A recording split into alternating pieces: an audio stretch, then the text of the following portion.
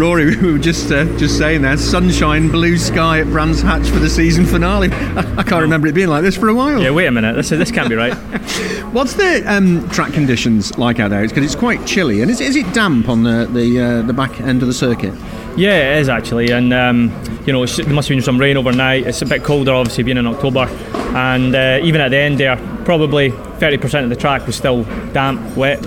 But there was enough in the braking zones and through some of the key corners. There was enough of a dry line to kind of push, and also in the Indy track it was dry, so you were getting the tyres up to temperature, and even on a damp track you can then lean on them even on damp surfaces because you've got enough grip and temperature. Yeah. P3 in that session for you. Just looking at the timing board behind you, the top 6 cars are all front wheel drive. Should we read anything into that?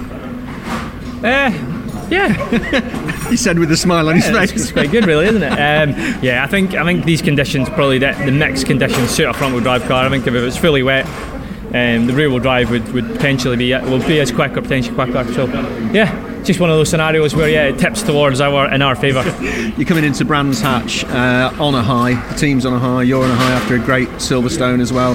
P5 is within the grasp, isn't it? I mean, that's got to be the focus for you and the team this weekend. Get P5. Yeah, that's exactly it. I'm out there to kind of cement that position. Of course, we came into the season hoping to fight for a championship, but it's not our year. But I've gained a lot of experience again, lots learned, and I'd love to finish in 5th and go into 2023 with with even more tools in my armoury to actually have a proper challenge. Yeah. All that hard work at the beginning of the year and the disappointments that went with it have paid dividends in the second half for you, haven't they? Yeah, they have. We obviously come off the back of a pole position and win at Silverstone, a triple podium, it's just good to remind yourself you can still do it. We've been very mega consistent this year. We've scored points in 26 out of the 27 races so far, and that was my biggest kind of goal this year, was to build a year of consistency. So let's finish off the year in the same manner.